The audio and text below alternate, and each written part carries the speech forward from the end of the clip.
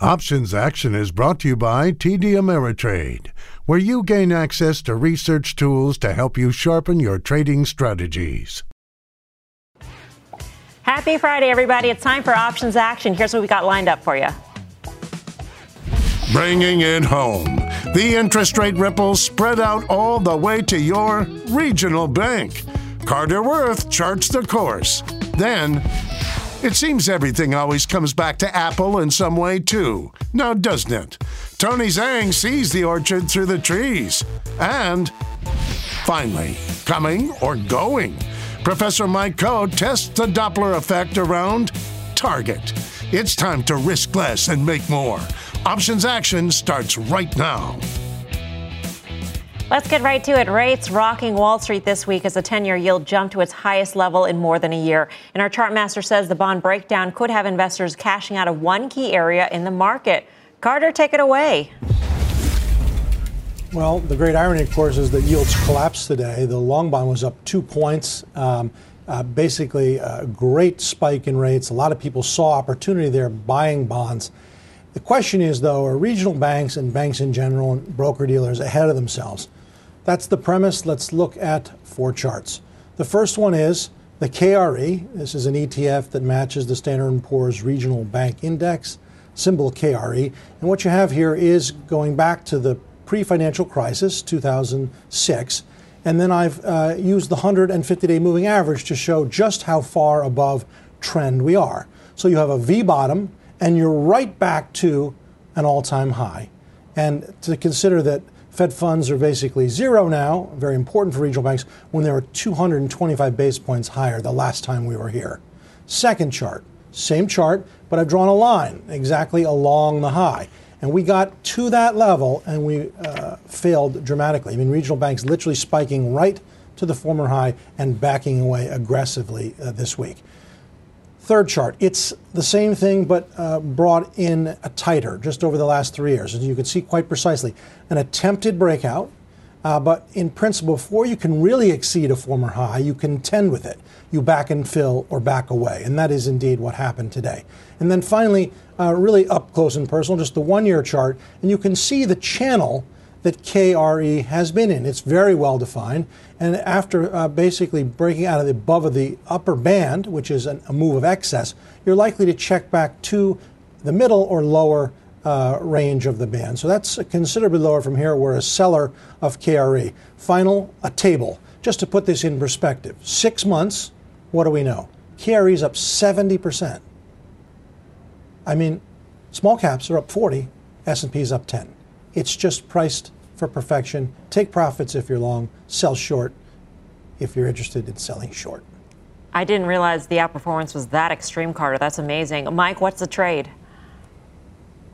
Yeah, I mean, it's interesting. Of course, we're taking a look at this regional bank index. This thing is up close to 24% year to date. People who've been watching this show for a while are going to remember that financials were actually one of my favorite sectors going into the new year, and there were a number of reasons for that. Obviously, coming out of the pandemic, looking for an economic rebound, that would be one reason. Maybe lower, credit or loan loss provisions and costs for banks. Obviously, that would be a positive. And the expectations for a steepening yield curve, and all of those things have propelled the sector considerably. Add to that the fact that if you take a look at their balance sheets, they weren't particularly overpriced, and even now, arguably, are not. You know, the average, I think, tangible book is about 1 times right now for the regional bank index. That said, a move this sharp and this pronounced over this period of time, combined with the fact that the market itself has been on fire for a little bit and then we hit some roadblocks, it might be a time to at least hit the pause button. And so the trade that I was looking at on KRE is more of a pause trade than it is an outright bearish trade. I was looking out to April, selling the 65.70 call spread. You could collect about $1.90 for that, very close to the 40% or so that we like to get for an upside credit spread if we're selling. Remember that KRE also pays a dividend. We're expecting to get that. So when you think about it, even if you continue to hold the ETF, let's say you have this in your portfolio and you don't want to sell it, you might even just consider selling this call spread as a way to enhance your yield. You're going to collect a 40-cent dividend, $1.90, so a total of $2.30. That would yield you about 3.6% or just under in about 2 months. So I think this is a trade that you could do if you want to fade the space, if you think it's going to hit the pause button, or even if you're just long either this ETF or some of the constituents of it, this is a way that you could look to try to take advantage of the fact that options premiums are about double now what they were before the pandemic hit. So it was about 20% implied volatility before all that. It's about 40% now. So there's a number of reasons why you might want to take a look at a trade like this one. Tony, where'd you stand on the KRE and this trade? Yeah, so I completely agree with Mike here in terms of my views on KRE are far more neutral rather than bearish because Carter's charts are very compelling. You have that $66 all-time high when it was rejected at that level. I certainly think that puts a cap here on KRE, but also the yields getting rejected at 150 basis points. That resistance level really, in my opinion, puts more of a neutral view on KRE, especially because of the economic recovery. Because if yields stabilize here and the economic recovery continues, I think you have some potential upside here for KRE. So for those reasons, I do like Mike's trade. He's using a credit spread here where we're typically trying to collect about 1/3 of the width, but in his case, he's collecting 38% of the width. That means he's collecting more income. He has less risk on this overall trade. So for those reasons, I really like the fact that even if KRE breaks above its all-time high, his break-even price is just shy of $67. So for those reasons, even if it moves a little bit higher, you can still be profitable on this trade. All right, let's move on from banks to big tech. It has been a rough week for the tech sector. The XLK ETF that tracks the space down nearly 3%. But Tony Zhang says there's a light at the end of the tunnel for one big titan in this group. Tony, what are you looking at? Yeah, I want to take a look at Apple, and I want to take a longer-term view here on Apple, especially after what has been a record quarter on earnings, both on top and bottom line. And I want to take advantage of the multiple contraction that we have seen here over the past few weeks as the long opportunity here for the stock. Now, if we look at the chart, on an absolute basis, the stock is trading just near what I would consider a fairly major support level at 120, and it's currently also oversold here in the short run. But on an absolute basis, the stock hasn't performed very well against the technology sector and is actually trading near a multi-month support level here. So for those reasons, I think the risk-reward ratio on an absolute and relative basis favor the long side. And if we look at the business, I don't think Apple's business has ever been stronger here. The services side of the business continues to grow at a pretty fast pace, which now account for 31% of their revenue. The MacBook Pros have now been moved off of the Intel chips, which makes their ability to sell services across the entire ecosystem of hardware, I think, is extremely strong. And for those reasons, I think the stock currently trading at 27 times next year's earnings is fairly reasonable for a stock that's currently growing at the pace that they are despite the size. So the trade structure that I want to use is to take a longer-term view on the stock itself by utilizing options to help me acquire the stock at a discount by using a cash-secured put. So the trade I'm using here is the April 120 puts. I'm selling the April 120 puts, and earlier today, I can collect just a little over $5.05 on this trade, taking advantage of the relatively elevated implied volatility we've seen in Apple as it's sold off here over the past couple of weeks. And when you sell a put option like this, you're obligating yourself to buy this stock if the stock is below the 120 strike price at expiration minus the premium that you're collecting. So the net cost basis effectively of owning the stock would be just shy of 115. And that translates to about a 4% discount compared to placing a limit order at 120 to buy the stock, or roughly about a 26 times multiple of next year's earning, which is a price that I feel fairly comfortable owning this stock at. Carter, how does the chart look given what we've seen from its recent highs, given what we've seen this week? Yeah, I mean, this is in the category arrested champion, which is to say Apple was a strong leader. It beats the market from the pandemic low all the way to the March spike high. That's the day in September where the S&P dropped 10%. Why did it drop 10%? Because Apple and Adobe and Amazon dropped considerably. And this stock is the same price it was on September 1st, 2nd. That's what arrested champion is. I think it's a great opportunity to get long. Yeah. Mike, what do you think of the trade? Yeah, so I mean, I definitely favor strategies like cash-covered put sales as an investment strategy, a way to get into stocks that you want to own, maybe collect a little bit of yield, find an attractive price point where you think it's a compelling investment. And of course, Apple, because it doesn't carry net debt, is one of the places where it's a little bit safer to get involved in a strategy like this, not to mention the fact that Apple itself I mean, their revenues are going to be, what, 1.5% of U.S. GDP for the full year in 2021. I think their earnings last year were greater than the bottom 80% of the S&P combined. And if you own an Apple device and you're in their infrastructure, then you probably subscribe to their services, and you know just how sticky it is. Chances are your household is not going to switch. You will be buying 5G phones. You do depend on Apple CarPlay, and they have 40% gross margins. I mean, there's a lot to like with Apple. The only thing that makes me nervous about selling puts in this environment is what we saw this week, frankly, and that is that we can have some material setbacks. And I don't know necessarily that this is a one-and-done situation. But as an investment strategy, generally, what Tony's doing here makes a lot of sense, and people should consider it in this stock and others. Apple sounds like a heavy weighting in the Holly Index, Mike. It is, absolutely. I don't see any way that I'm ever going to switch to an Android device. All right. For everything Options Action, check out our website, optionsaction.cnbc.com. While you're there, sign up for our newsletter. Here's what's coming up next. Right on target or target on its back? Professor Mike Coe plays with sentence structure. Plus, calling all Options Action fans. Reach into your pocket, grab your phone, and tweet us your question at Options Action. If it's nice, we'll answer it on air when Options Action returns.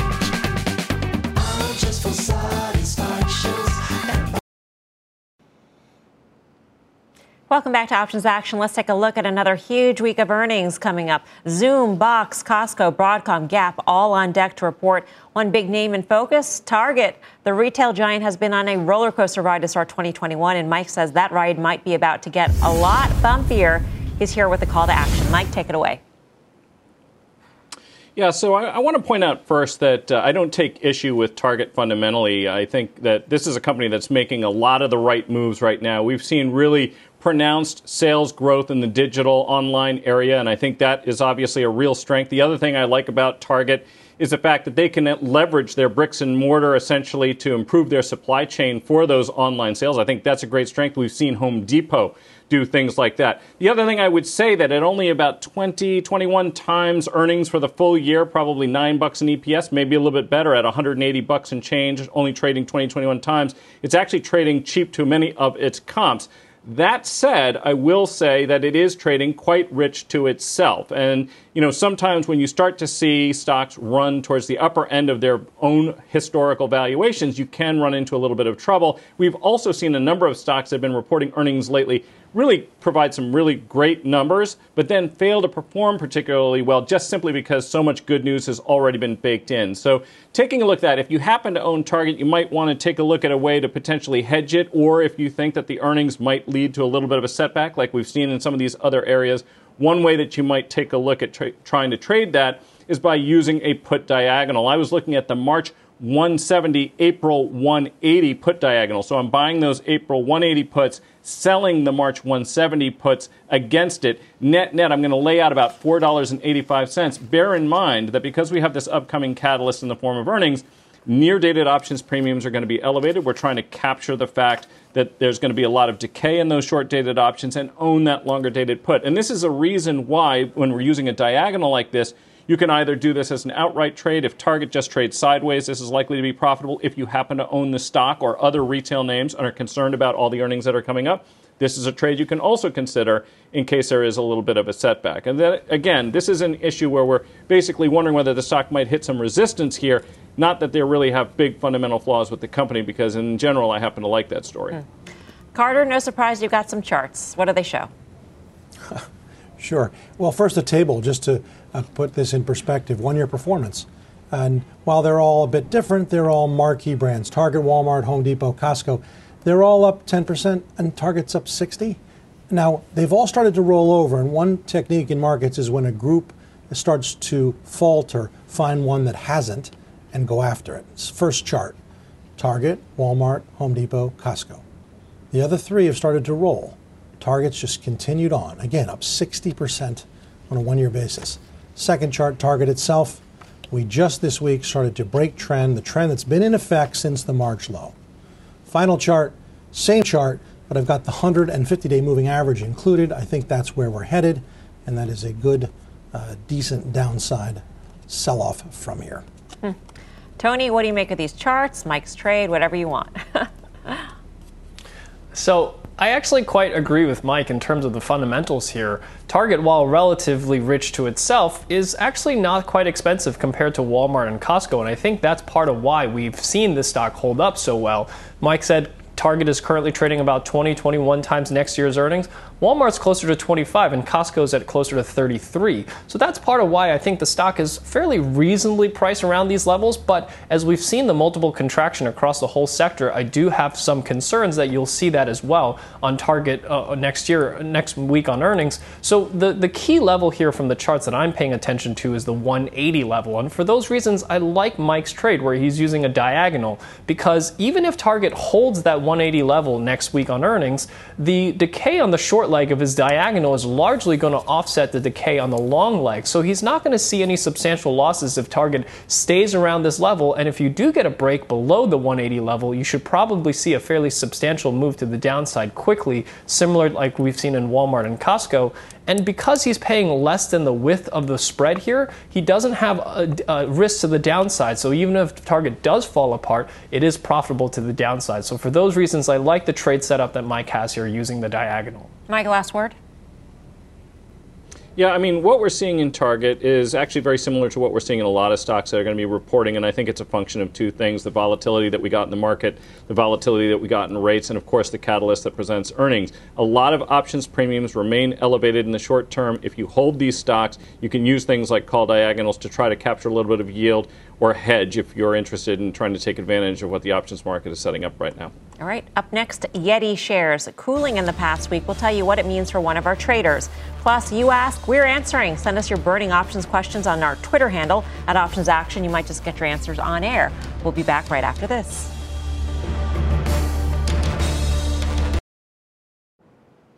Welcome back to Options Action. Time to take a look back at one of our open trades. Earlier this month, Mike said Yeti might be a good way to lock in some ice-cold gains. If you bought the March at the money straddle, this stock would need to move 16.5%, either higher or lower, before you would begin to see any profits. So when I take a look at that, to me, this actually speaks to what we were talking about earlier in the show. You want to try to take advantage of that situation by selling those overpriced options. I was looking at the March 80 calls and the March 65 puts. I could sell each of those for $3 and $2.60 respectively. Doing that trade, I would collect about $5.60. And then I can use those proceeds to help finance the purchase of a longer dated May at the money 72.5 call for $9.10. So is this trade insulated heading into March expiry? Mike, what do you do? Yeah, so this is a really interesting situation, because if you did this trade shortly after we recommended it, the stock actually ran right up to that $80 short call strike. And some people who did that may have already taken some profits, because of course your profits would have been capped above that level. But what do you do if you didn't take profits when you had that chance, and now the stock has actually fallen below where it was trading when we first talked about this trade? Well, we have an interesting situation here, because the options that we're short still have a significant amount of premium. Normally, in the lower volatility environment, we would probably look to cover those, but there's still a decent amount of premium there, more than $4 for that 65 put and that 80 strike call. So my inclination is actually to stay with this trade right now. Here's what could happen. If the stock falls below that $65 strike put, we're going to end up owning it basically at that strike plus the premium we paid. That's about $68, which, as it happens, is exactly where the stock is trading right now. Remember, it was about 72 when we first started talking about it. So this is one of those situations where we still have a little bit of time and we need it to play out. But we are going to have turned out to have been better off doing this options trade than had we bought the stock right there by about $4.50 a share or so. Carter, what do you make of the charts?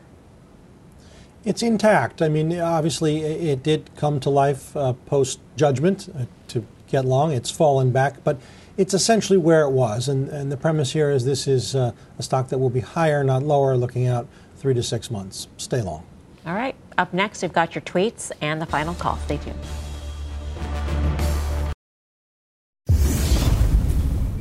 Welcome back to Options Action. Time to take some tweets. Our first viewer asks, with Walmart dipping, I was looking at the June 150 call. It cost lower than one share to get the run up after earnings in May. Do you have thoughts? Interesting, since we just talked about Target. Mike, why don't you take this one? Yeah, so a couple things I like about your trade for sure. Number one, I'd rather buy call options than the stock because the stock has been looking terribly weak. I like the fact that you're going out to June so you can capture that earnings. The only thing that troubles me here, $20 out of the money. That's a little bit too far. I would consider buying a longer dated at the money call option and then selling near dated out of the money call options to lower the cost rather than just reaching for that very cheap 150 strike call option. The options market is only saying there's about a 20% chance that that one ends up in the money. Carter, thoughts on Walmart? That's right. So much damage has been done just to be down here at 129. You've left a lot of people trapped above. So even if and as the stock were to recover, you have interested sellers, people who are now underwater, looking to recoup losses. And so it's a long way back to 150. I would do what Mike said. All right. Our next viewer asks, when using deep in the money call options as a stock replacement strategy, is there an optimal percentage to target under the current stock price? Tony, why don't you handle that one? Yeah, so when you're looking at using a deep in money option as a stock replacement strategy, it's better to use delta rather than percentage. The delta range that we typically use is about a 60 to 70 delta because then you have a little bit of gamma, which gives you that convexity that you want on an option. All right, you got your answer out there. Time for the final call. Carter, Braxton Worth, kick it off. Regional banks have been great, but they're too great. Take profits, sell. Tony Zhang. I'm going Apple picking. I'm selling puts on Apple. Mike Coe. Put diagonals in Target going into earnings. That does it for us on this Friday. On Options Action, we'll be back, of course, next Friday at 5:30 p.m. Eastern Time. Meantime, do not go anywhere.